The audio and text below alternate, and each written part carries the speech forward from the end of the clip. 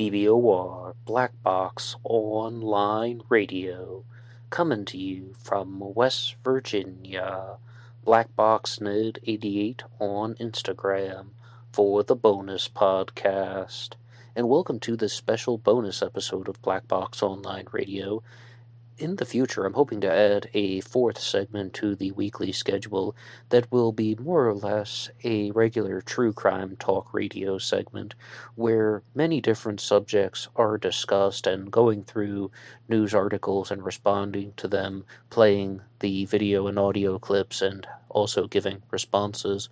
So this is just a preview for the future, and as you see, this is reminiscent of the style that was done in the early parts of 2020. However, I'm definitely going to be keeping the regular Zodiac Mondays, the AMA, and the Anything Goes Friday segments. But there will be many things going on this summer, so if you haven't subscribed to this channel yet, now is a great time to do that, and if you like what you hear, you can always hit the like button, share with your friends and family on social media, anybody who's into true crime or is just curious about different ideas. If this is the first episode that you've ever clicked on and ever checked out on the channel, then there's a regular segment that comes out on Mondays about the Zodiac Killer, and on next Monday will be the conclusion of the book discussion, Zodiac Killer Just the Facts, which is the assembly and compilation of the police reports that was put out by Tom Voigt, and we will be discussing the murder of Paul Stein, which occurred on October 11th of 1969. To talk about the Zodiac Killer for just a second, I was planning on doing a new book discussion either on Mike Rodelli's The Hunt for Zodiac or Mark Hewitt's Profiled, because a lot of people had been recommending Mike Rodelli's book, or they just wanted to hear more about Mike Rodelli's insights into the Zodiac Killer suspect Shel Cavalli. Mike Rodelli is no fan of mine, and he openly despised the episodes that I put out about Shel Cavalli and looking through some of the news coverage that other people were saying about Rodelli's comments, as opposed to actually going through the book itself. But I simply do not think that Shel Cavalli was the Zodiac Killer, and I took a very strong disagreement.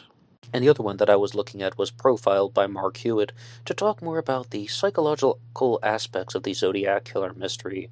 But both of those books had to go on hold when I was contacted by Michael Cole, who was the author of the Zodiac Revisited trilogy, and he sent me a copy of his book, The Zodiac Revisited Volume 2, and I'll be talking all about that tomorrow, as well as my correspondences and discussions with Michael Cole, and that will be the subject of tomorrow's AMA on the Zodiac Revisited. So you can, once again, subscribe so you can follow along with these. But because this is just an open discussion, I've also been covering some of the news articles, some of the short writings, and of course podcasts and documentaries about the Kennedy assassination recently. And as you can see, the Kennedy assassination evolves into a whole host of other true crime issues, particularly the murder of Lee Harvey Oswald. And it was quite odd when I first heard about that. It was actually from Mae Brussel, who talked about not only being a Kennedy assassination buff, but heavily investigating the murder of Lee Harvey Oswald. Of course, we know who Oswald was. He is taught in high school history classes as the man who shot John F. Kennedy. That is heavily disputed by numerous people. But I don't think anyone ever once said he was murdered. Instead, they say he's shot by some guy named Jack Ruby, who may have been a product of the CIA's MK-Ultra program, and he got the same psychiatrist working with Jack Ruby as this, who was operating the free clinic in San Francisco that Charles Manson could have attended, as well as a host of other psychological experiments through MK-Ultra, psychological warfare, and all that. And that was something that was heavily discussed in the early parts of 2020. And I am very skeptical of how these connections could be discussed, but I'll say some more about MK-Ultra in a second, because I would like to talk about the murder of John F. Kennedy and the murder of Lee Harvey Oswald. And I do have to emphasize that when they talk about Lee Harvey Oswald being killed, they just say he was shot. Not everybody says that he was murdered. Giving a shout out to Pedro Fernandez, who shared a website with me called harveyandlee.net, and this looks at the possibility that Harvey Oswald and Lee Oswald were two different people. And I know it's totally mind-blowing, but I would like to read some from this article here one more time. HarveyandLee.net is the source of this. John Armstrong began investigating Lee Harvey Oswald about 30 years ago in the early 1990s. He soon realized that there were many, many discrepancies concerning Oswald's height, weight, eye color, scars, medical records, school records, military records, photographs, etc. For example, the WC said that Oswald was placed in the youth house in New York City for truancy in 1953, but a quick look at Oswald's school records for the spring semester of 1953 shows that he attended PS 44 in New York City, full-time with very few absences. The WC published Oswald's New York City school records from PS 44 for the entire fall semester of 1953. The WC also published a school record that showed that Oswald attended Beauregard Junior High School in New Orleans at the same time. During the entire fall semester, John Armstrong discovered that during the entire decade between 1953 and 1963, a vast number of overlapping documents and photographs expose the activities of two different young men, one using the name Lee Harvey Oswald and another using the name Harvey Oswald. Following are the exact examples, and they have two columns here. One says Lee Oswald and the other says Harvey Oswald. And in case you didn't catch that, it's almost as if the government, the CIA, some element of some sort of mischievous and conspiratorial behavior is trying to make people think that these two individuals, Lee Oswald and Harvey Oswald, are the same person. Lee Oswald was at public school PS 44 in 1953. Lee Oswald went to New Orleans in 1954. Spring of 55, he was at Beauregard Junior High School. Lee's mother was living at 3830 West 6th Street in Florida in 1956. Harvey Oswald, the other one, was attending Beauregard Junior High School in New Orleans at the time that Lee Oswald should have been in New York. Harvey and Marguerite Oswald's imposter lived at 126 Exchange Street in New Orleans.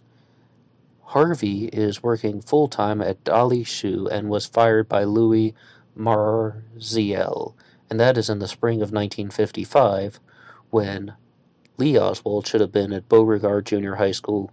Harvey, Robert, and Marguerite Oswald are living at 4936 Collinwood, and that's by 1956, when Lee Oswald was living at 3830 West 6th Street in Fort Worth, Texas. So, this is one of the wilder theories out there, but I do have to confess that crazier things have happened. I'm not saying that this website, HarveyandLee.net, is completely correct about everything, but it definitely caught my eye, and it definitely caught my attention, and the Kennedy assassination was reported by one of those countdown sites to be the most outrageous conspiracy theory of all time, or just that what actually happened behind the Kennedy assassination. I remember watching it. It was like top 10 darkest conspiracy theories out there. Do you remember like when those countdown sites were really popular? Maybe they still are, and I just gravitated away from them. But I thought they were going to say 9/11, that 9/11 truth, or that something happened in the shadows of 9/11 that we don't know about was going to be the biggest conspiracy theory of all time, but instead they said it's the Kennedy assassination, and I think it's because of reasons like this. It's because of the way that people are able to formulate these theories. Firstly, that Lee Harvey Oswald was even a single person, and now it appears that there's a Lee Oswald and a Harvey Oswald, and that they are being merged into one, or that the records of them are, well, it seems like there are two people, that one person can't be in two places at the same time, so then that is the explanation that has been provided. And I will hopefully talk more about the Kennedy assassination in the future. I said that I wanted to talk about MK Ultra for a while, and perhaps I'll say some of this on Friday's episode, because giving a shout out to Chad, who sent me a link which provided a copy of the book Will You Die For Me, which is the story of Tex Watson, Charles Manson's right-hand man, who is the biggest participant of the Tate LaBianca murders back in 1969. The Manson family killings. They're not actually committed by Charles Manson. They're mostly committed by Tex Watson. And I was reading online about how in Tex Watson's book that he says that Susan Atkins, perhaps the most notorious and ridiculous female member of the Manson family, said that she didn't actually participate in the murder of Sharon Tate, the most famous victim from the Tate LaBianca murders. Instead, Tex Watson was solely responsible, and that's one of Tex Watson's only confessions. Or that, maybe he would say Susan Atkins held her down and she would definitely be found guilty of murder. I'm not saying she's innocent, but who actually participated in the stabbing? Tex Watson says he did it all himself, and I wanted to go through the book on my own and find out what exactly is he going to say about this.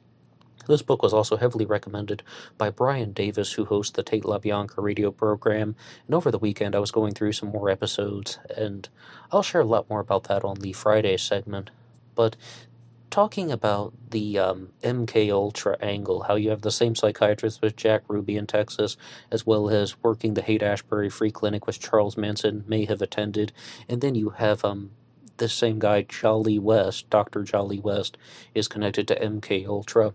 Brian Davis, the host of the Tate LaBianca radio program, wanted to throw a giant wrench into that theory, saying, before you say that there is any type of MKUltra conspiracy theory behind the murder of Lee Harvey Oswald, or what he's actually talking about, the Tate LaBianca murders, these experiments that they're doing with LSD at the Free Clinic in Haight-Ashbury could not be what people are talking about. And you can take this for what you want. I would love to hear anybody's response to this in the comments section down below. Or read them. I always say that. Hear your response. I want to read your responses in the comments section down below. And you can always contact me privately at blackboxonlineradio@aol.com. Link in the description box. But they say that this is something that Brian Davis shared. When people are doing experiments, they don't just throw them out into the open air and then check on them every couple of months. That's not the way that these types of tests and trials would have taken place. Tom O'Neill, author of the book Chaos, very famously talked about how the CIA was fascinated with the concept of drugs like LSD or even psilocybin or any type of psychedelics. They wanted to find out, why is it that somebody will trip on LSD and have a mystical spiritual experience, whereas somebody else will trip on LSD and their brain's fried on drugs, but then they're going to go back to normal. And why is that? Why are certain people experiencing this and why are people not experiencing this? And there's this theory out there that MK Ultra was behind the Tate LaBianca murders, as well as the murder of Lee Harvey Oswald, and in turn, the murder of JFK, the assassination of President Kennedy. And it's all just the CIA doing these very terrible things. I do not downplay it for a second. The CIA does some horrible, horrible actions. They commit horrible, horrible offenses. But were they actually involved with this type of mind control operation, and they're monitoring people on LSD, and they want to see how people respond to psychedelic drugs? Brian Davis completely argued against that, saying, that's not how a clinical trial is done. That's not how any type of observational trial is done. And this is what I really wanted your response to. I'm going to read it in the section down below, so please put it.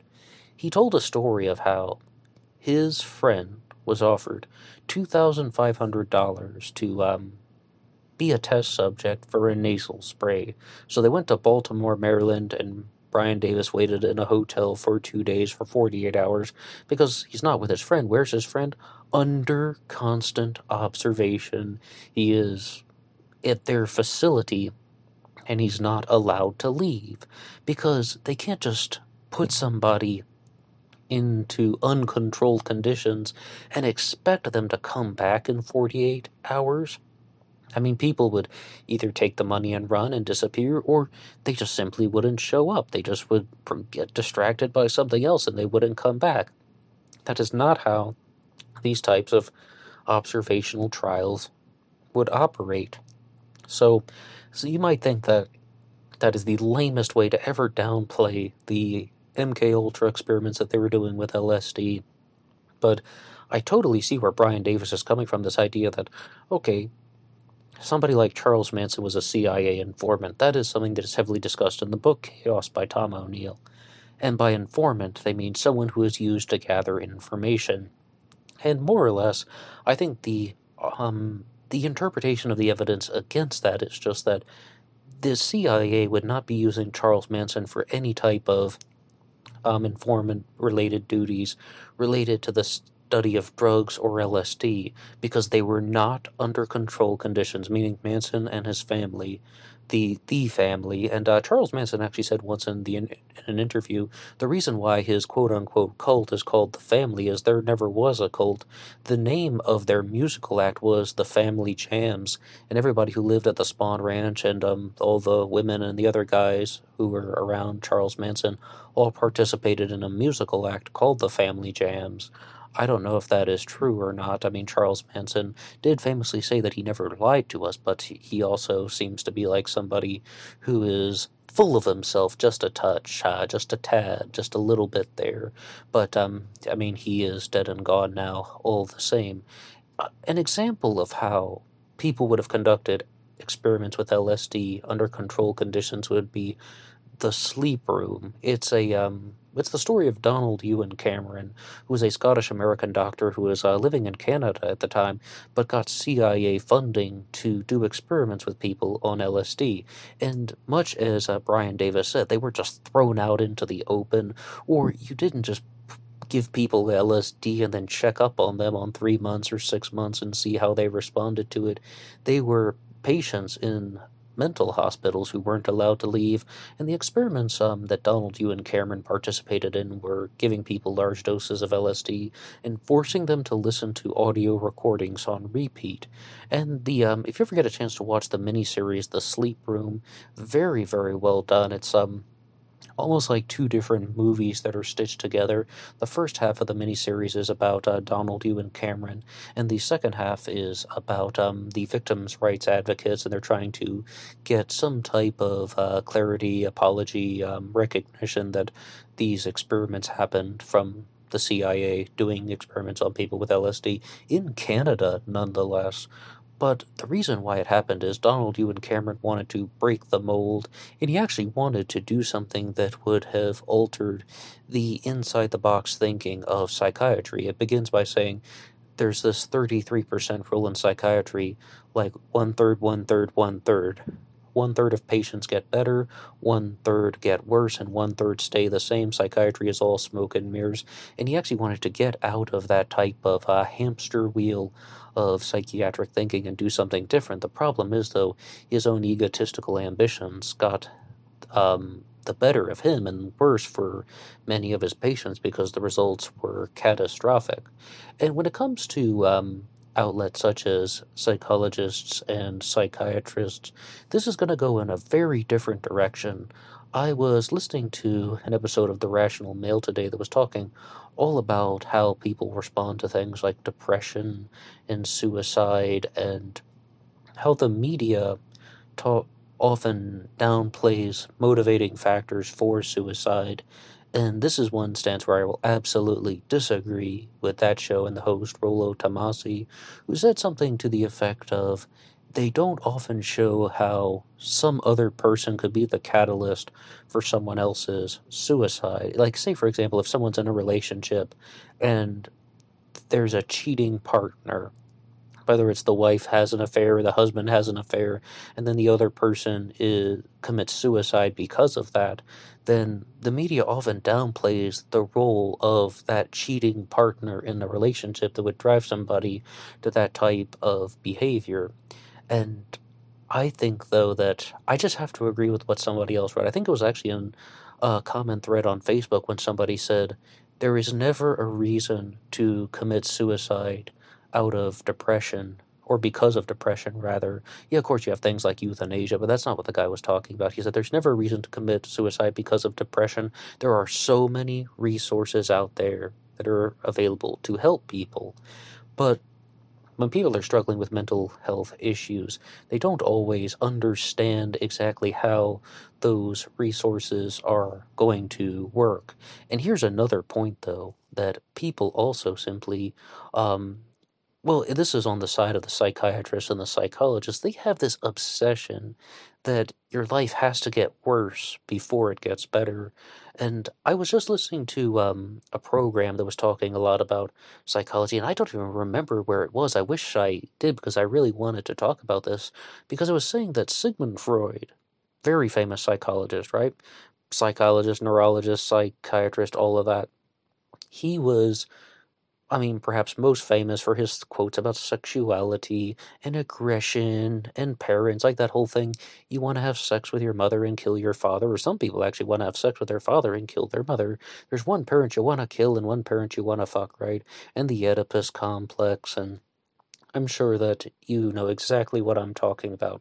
When people think of Sigmund Freud, they think about sex, aggression, and relationships between a parent and a child. But the show that I was listening to, and I wish I could remember where it was saying that Sigmund Freud was actually very much involved with will breaking. And I think a lot of that is also heavily downplayed in the media because that talks more about how, well, they just don't want to reveal their playbook. Psychologists and psychiatrists do not want to reveal their playbook because then people would know how to manipulate around the system. But I've come to the conclusion that psychiatry has nothing to do with well being. Donald Ewan Cameron would be an excellent example of that. And what we just heard about Sigmund Freud would also support that. That it's about control. It's about dominance and submission. And this whole thing with talk therapy is about well being. No, it isn't. I don't think that psychology has anything to do with well being. I think it's more about surrender. It's about allowing someone else to control your thought process so you don't kill yourself, or in friendlier terms, so that a patient doesn't bring harm to themselves or to other people. That's what it's about. But there's all this thing about you have to break somebody's will completely. And just that even that concept of breaking a person, it just seems so dehumanizing. And I don't think I'll ever understand it. If you're at level 1, why do you have to go to level 0 and start over? I mean, if you're at level 1, you can go to level 2. And there are numerous ways that you can do that, but perhaps I don't want to get into that right here because I'm going to say some very controversial things. But maybe we can talk about that in the future if anyone wants to do like a requested episode or something. But in regards to that stuff that was mentioned on the Rational Mail, I mean, the media is not like blaming somebody for being the catalyst that is putting this person's destructive actions in motion. I mean, absolutely, they should not be blamed for that because exploring the true crime world has really showed us that if somebody is going to find out that their girlfriend is cheating on them and commit suicide, that person has a pre existing mental condition that should not be dealt with like that. And that person once again, there already is a mental problem in place that can be dealt with in other ways. And there's something though that was discussed in that same episode about how, say for example, somebody finds out that their husband was cheating on them, their marriage broke up. They find out their wife is cheating on them, their marriage broke up. They can either rebuild or they can end their life. Those are the two decisions. And I also disagree with that type of thinking because if somebody is a capable individual and say, okay, maybe their marriage broke up, they lost their house, they lost their home, that is not level 0. No, this whole thing, you can either rebuild or you can end your life. I mean, like, well, the exact phrase that he used was zeroed out. If you're zeroed out, you can either rebuild or end your life, and that's not level 0. I absolutely disagree with that as well, because that is more like being at level 1 or level 2. I mean, how many levels do we have? Numbers go on into infinity. I mean, if you're a capable individual, that's what you would call a setback, more or less. Oh, I don't mean to downplay the emotional trauma that someone will experience from a divorce or an affair or even an intense breakup. That is all going to be very real, but that does not put a human being to level 0. even though some people might think that it has been created in their mind that way. But about cases of suicide, there's often another factor that is involved with many teenagers, and that is bullying and how bullying operates. A couple of years ago, I was actually in a hospital waiting room and I was just picking up a magazine while I was waiting, while I had a family member in the hospital and we were trying to find out what kind of news was going to be involved. And I read an article about a girl who was bullied to death, being bullied into suicide of because she was from Ireland, and I just couldn't believe that. And I actually found it again, and it was called "Who Failed Phoebe Prince," and this is from Boston Magazine. And I'll just read this article here, and then we can respond to that. But the reason why I wanted to talk about this one was I was just so horrified, both now and then, that anybody would be bullied at all for being Irish because she had grown up in Ireland and moved to the United States. I mean, quite shocking. And this article is written by Alyssa Giacobbe. Superintendent Gus Sayer issued the record message to all students and staff, a feeble attempt at outrunning the South Hadley High School rumor mill on Thursday afternoon, and the date was 5/23/2010 when this occurred. On Thursday afternoon of May 23rd, 2010, we received the heartbreaking news that one of our students, a freshman, died unexpectedly. Her name was Phoebe Prince, and by Friday, the students were organizing a candlelight vigil held at the SHHS softball field. Teenager, bullied to death, were the headlines of the local papers. Phoebe Prince, age 15, was suspected of committing suicide because of bullying. During the following days before the increasing presence of news cameras and reporters became something for residents of the Springfield suburb to dread and disavow, several students spoke candidly about bullying almost as if it was a fact of life. A lot of people say stuff anonymously, so you don't even know who is saying it. They can talk over the keyboard, but they'll never say it to your face. At school the next day, one of the teens who would later become accused of tormenting Phoebe Prince had slammed her head into a locker. They call it the Happy Valley. The burbs of Springfield lie in the shadows of Holyoke and the Tom Mountain ranges. The five colleges, Amherst, Hampshire, Smith, UMass Amherst, and Mount Holyoke. South Hadley, home of the last, is a resolutely middle-class, predominantly white town of 17,000 people. South Hadley is a nice, friendly place to live for most people, but most of the people were born there. South Hadley has also been an enclave for Irish immigrants.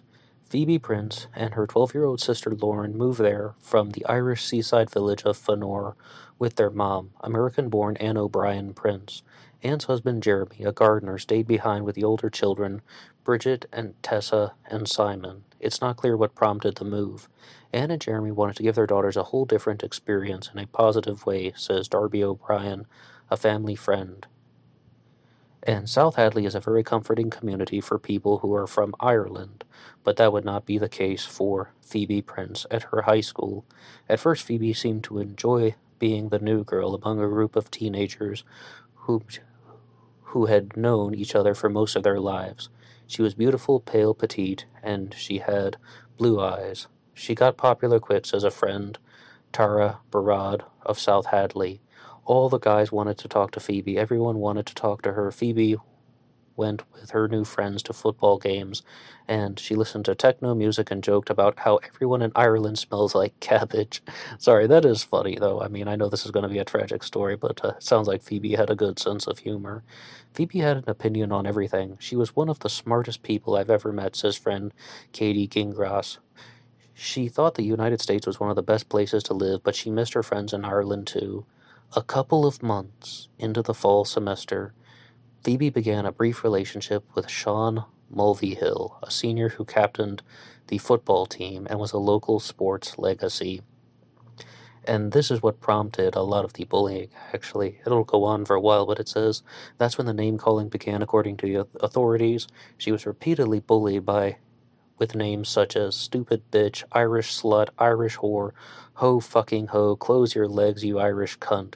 And these names were thrown around a lot, and ultimately this would lead to Phoebe's suicide. Now, as you can see, that being Irish isn't the sole motivation for bullying, it's jealousy. This is all about how we're talking about underlying motives, there are pre-existing issues, and in this case, I think there's a very big difference with how Phoebe would have been experiencing this compared to, say, what I said about the husband has the affair or the wife has an affair and that drives somebody else to suicide. Because in this particular instance, I believe that the original mental instability is actually from the bullies. They're the ones who have the pre-existing mental issues, and they're exporting their negativity outward onto somebody because it started because of jealousy involving a relationship. So says this article here. You're never going to get the full story, but, wherever there's smoke, there's often fire unless there's dry ice involved. So it appears that there really is a lot of smoke in this particular instance. So, firstly, rest in peace to Phoebe Prince. But it goes to show you that not everything in life is clear-cut. I don't entertain any of this black and white fallacy stuff And what actually happened to Phoebe Prince is that she ended up committing her suicide, taking her own life by hanging, and then her body was shipped back to Ireland. This is in 2010. But I also think that there is another very large difference between the person who commits suicide after learning that there has been an affair or that there has been some cheating in a relationship. And there's this lack of aggression, as you heard about how people were being physical toward Phoebe Prince. She is getting her head smashed against a locker, and they're also doing direct actions to antagonize her. Whereas with most people, most people who are having affairs are trying to keep it a secret. That's why it's an affair. Otherwise, it would be somewhat of an open marriage, polyamorous relationship. And that can bother people, and that can take its toll on people. And, while it is a fictional film that has some true events that inspired it, the movie Boogie Nights details about how that could drive somebody to experience a lot of emotional despair if they're involved in some type of polyamorous relationship, or that the husband of a porn star experiences a lot of that in the film. That's just the minor storyline of the movie. That doesn't have anything to do with Mark Wahlberg or anything. So I definitely can see how there can be emotional grief and despair from both of these issues, but instead I think that they operate in a very different way.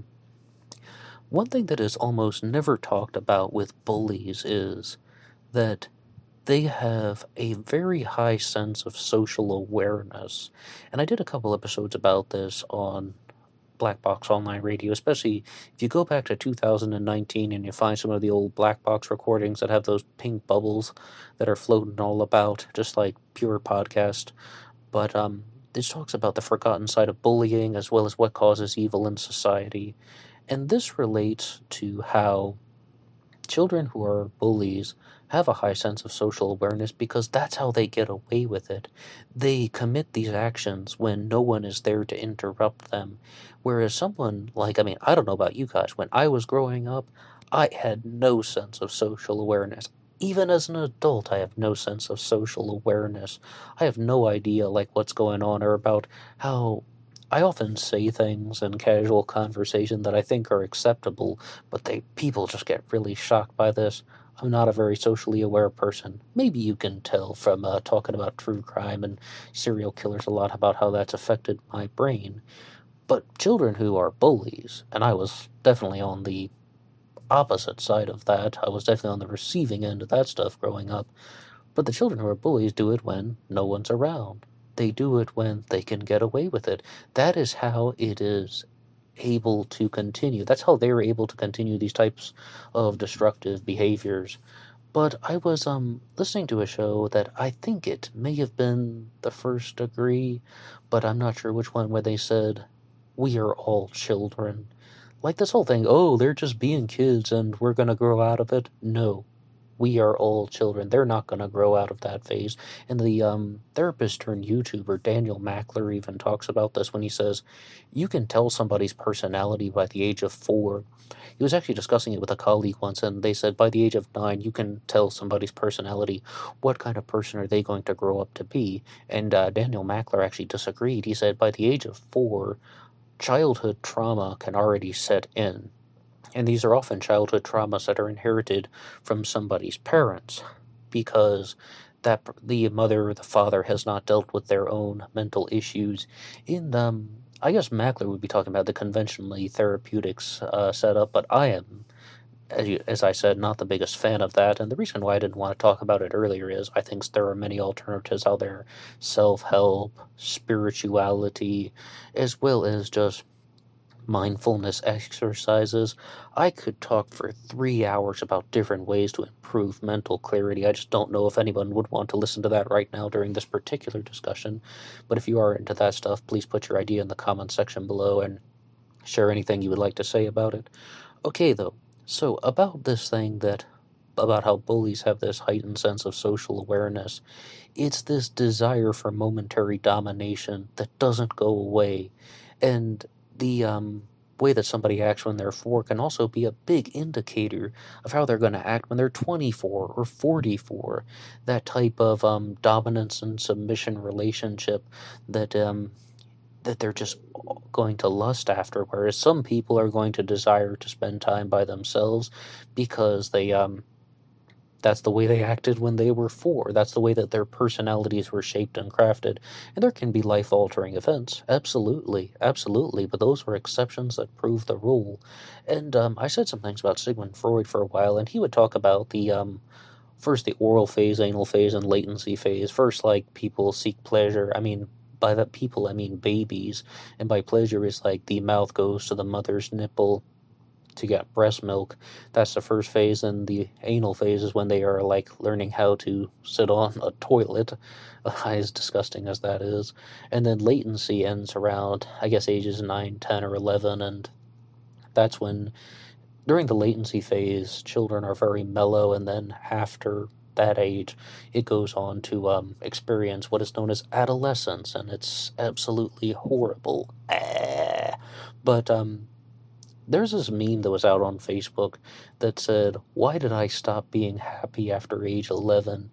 Well, the reason is because you had to deal with the conflicts of life. And as far as these actions, such as bullying, a lot of people report this, whether it's teasing, bullying, harassment, any of these types of things, which does cross over into the true crime world, because if anybody's being physical with somebody, it's not just rough-humored behavior, it's assault. If they're actually doing things like slamming somebody's head into a locker, that can definitely be criminal actions that should be prosecuted much more frequently. But what I've noticed was, on an episode of MTV True Life, I think it was My Life in a Wheelchair, or MTV True Life, I'm in a Wheelchair. That's how they structure their episodes. I'm a this, I'm a that.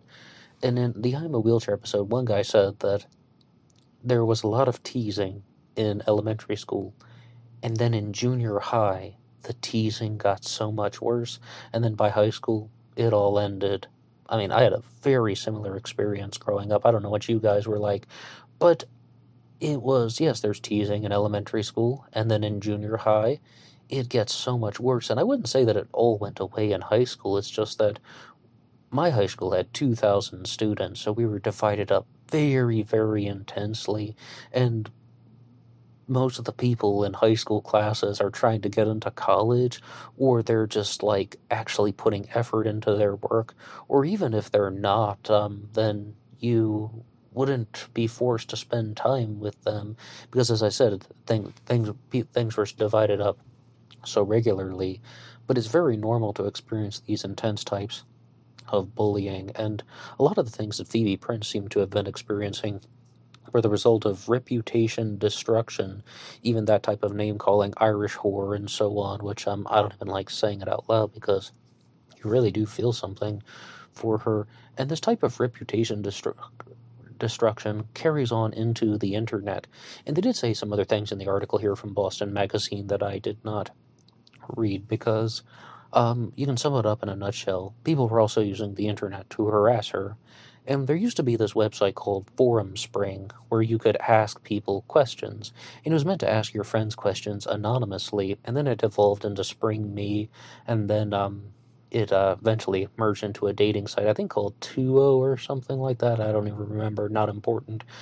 But Forum Spring, when it came out, was actually mentioned on CNN back when I watched that garbage back in the day. Anderson Cooper did a story on it, how almost every case of teen bullying that was discussed on CNN some way, somehow involved this website called Forum Spring. And it was just that you could ask your friends questions anonymously, and that people would just start harassing someone because they're under this veil of anonymity. And there's this very destructive element going on. And this is going to sound really, really bizarre, but I was channel surfing one night and I came across the show Dr. Drew. I don't like Dr. Drew. Um, I for many reasons, but we don't have to get into that now.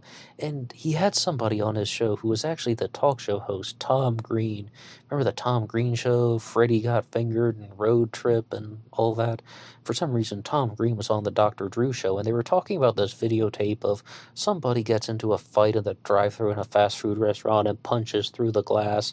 I'm sure you can visualize that well because there are countless videos of that online.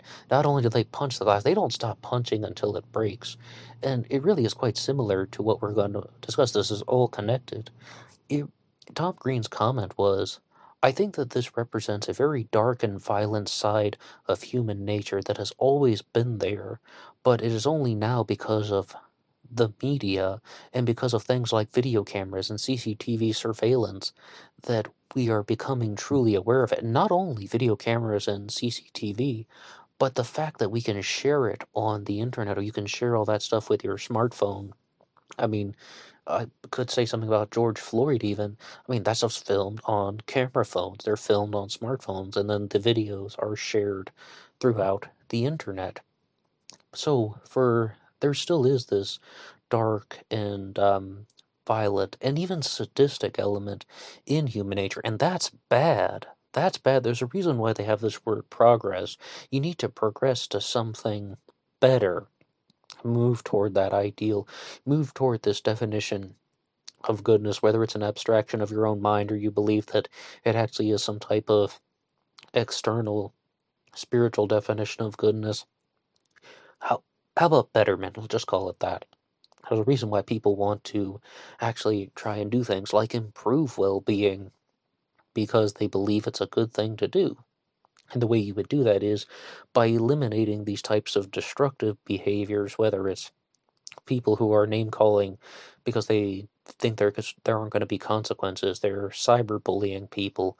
They're pushing somebody's head into a locker because the teachers aren't looking, or doing something even more heinous like kneeling on somebody's neck because they think there will not be consequences. When all of that is put together, then you can see that, okay, people learn from a very early age about how they can push boundaries. Because this is all of that Freudian stuff as well, that children are going to push boundaries. And they are going to do things at first. They're going to feel things that are pleasurable. And that anal phase about sitting on the toilet, that's why it's called that. But that is really when children try to learn things. And they learn things well, by pushing back against rules and pushing back against boundaries. And I mentioned Daniel Mackler, and he talked about that by saying that some people think that that type of behavior is bad, but with young children, they can actually experience and exhibit very healthy behaviors that will make adults dislike them. And it could be something like that. I mentioned once that I was a school teacher for about 6 years, and that was actually in China. I was one of those English teachers, ESL, English as a second language. And I was in a kindergarten once, and this 2-year-old girl, who was just short of her third birthday, she just picked up a book and smacked me in the face. And then she started laughing, and then I gave her a timeout, and she felt really bad. And that's like the way that the learning phase works. I mean, maybe to someone who is just short of their third birthday, they just think that people are balls of color and light, and then they're just trying to push those types of boundaries.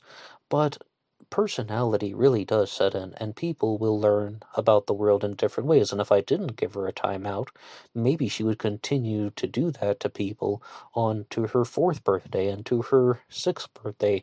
And then she's going to grow up to become somebody who is going to be a delinquent. By the time she's 14, she's going to be pushing back against other people in ways that are even more destructive. So this is how all of that stuff is related. From a very early age, people learn how to manipulate the system. Some people learn how to just simply fight back against the system. By the system, I mean like the organized set of human rules that we have put in place for them. And other people just turn a blind eye to it. That was me growing up. I'm like, I'm kind of lost in my own imagination. And like, I'm not paying attention to anything. And we were supposed to do this one performance when I was in the first grade, and then at the end of it, the teacher just grabbed me and pulled me aside and said, I don't know what you were doing out there. I'm like, I can tell you what I was doing. I was thinking about pizza. I was like, I really like pizza when the cheese gets all bubbly you see, pizza coming out of the oven. Oh, yeah, I remember the first grade very well. That's what I was doing. But I said that I knew some ways about dealing with mental clarity. And I learned this, well, I'm not going to say his name because he's a controversial figure, but he said, anytime you get lost in your imagination, that's bad. And he's not talking about childhood imagination where kids are thinking about slaying dragons or something like that. Instead, he's more like, anytime you get lost in your imagination thinking about daily life to provide context, that's bad. You should not be doing it because it's it's not in the presence of reality, more or less, or it's not in the presence of the reality of the external world to provide some filling words. So, with all of these things that take place, whether it's the Zodiac Killer, Charles Manson, or these cases of bullying, there's this very destructive set of behaviors that people can learn from an early age. And some people learn how to hide their destructive tendencies because of a heightened sense of social awareness. And then other people, perhaps like the Zodiac Killer, continue to experience this things and reached a breaking point. We don't know who the Zodiac was, unidentified serial killer, but it's possible that he had a lot of reservations, like the person who gets bullied and doesn't fight back, the person who has people do rude things to him and he doesn't doing anything about it. And then at one point in life, he decided that he was going to retaliate against society in a destructive way. That's using the sense of social awareness when he's like, hey, wait a second. This is how people are observing themselves. This is how, when they're not paying attention. I'm going to retaliate in this very destructive way by murdering people, and I'm going to murder people and not get caught. But it's the same process. It's the same process. It's unhealed childhood traumas that are partnered with delusions of self-grandeur, or just that ability to manipulate the system. You think, I'm going to do something very destructive, and I'm not going to get caught. And it's like, I don't want to improve my life. I want to destroy somebody else's. That whole thing about, like when people are faced with the decisions, I'm going to rebuild or I'm going to end my life. Many people choose a third option, and it's like, I'm going to create a destructive situation for somebody else. I'm going to destroy something that somebody else loves. I'm going to destroy someone that somebody else loves. So I absolutely reject all of those comments that I just said from that show, The Rational Male. I do love it. I listen to it all the time, but I mean, sometimes you're going to encounter comments from a host that you're going to disagree with. What do you have to say about any of the material that has been discussed here? And free downloads of this program are now available at Launchpad 1. There's a link to that in the description box. You can also download the video version by using YouTube Premium, but the Launchpad 1 is completely free, and there is a Teespring page for the show, and anybody can check out that and visit some of the merchandise pages. Remember, being weird is not a crime. There's also a shirt that says Black Box Online Radio. Great way to support the channel is just purchasing a t-shirt. Tell your friends and family about it. Wear it out in Walmart or something and be like, hey, everybody, there's a Teespring page for Black Box Online Radio. Come one, come all. if you want. I'm not gonna tell you not to do that, but as you like. Okay, and then you can also follow the show on Facebook. My personal Facebook is in the description box. There's also a page called Black Box Online Radio. And of course, there is BlackBoxNid88 on Instagram, where you can get that bonus podcast that I'm always talking about. And I will see you over there, BlackBoxNid88 on Instagram, for the bonus podcast. Until next time.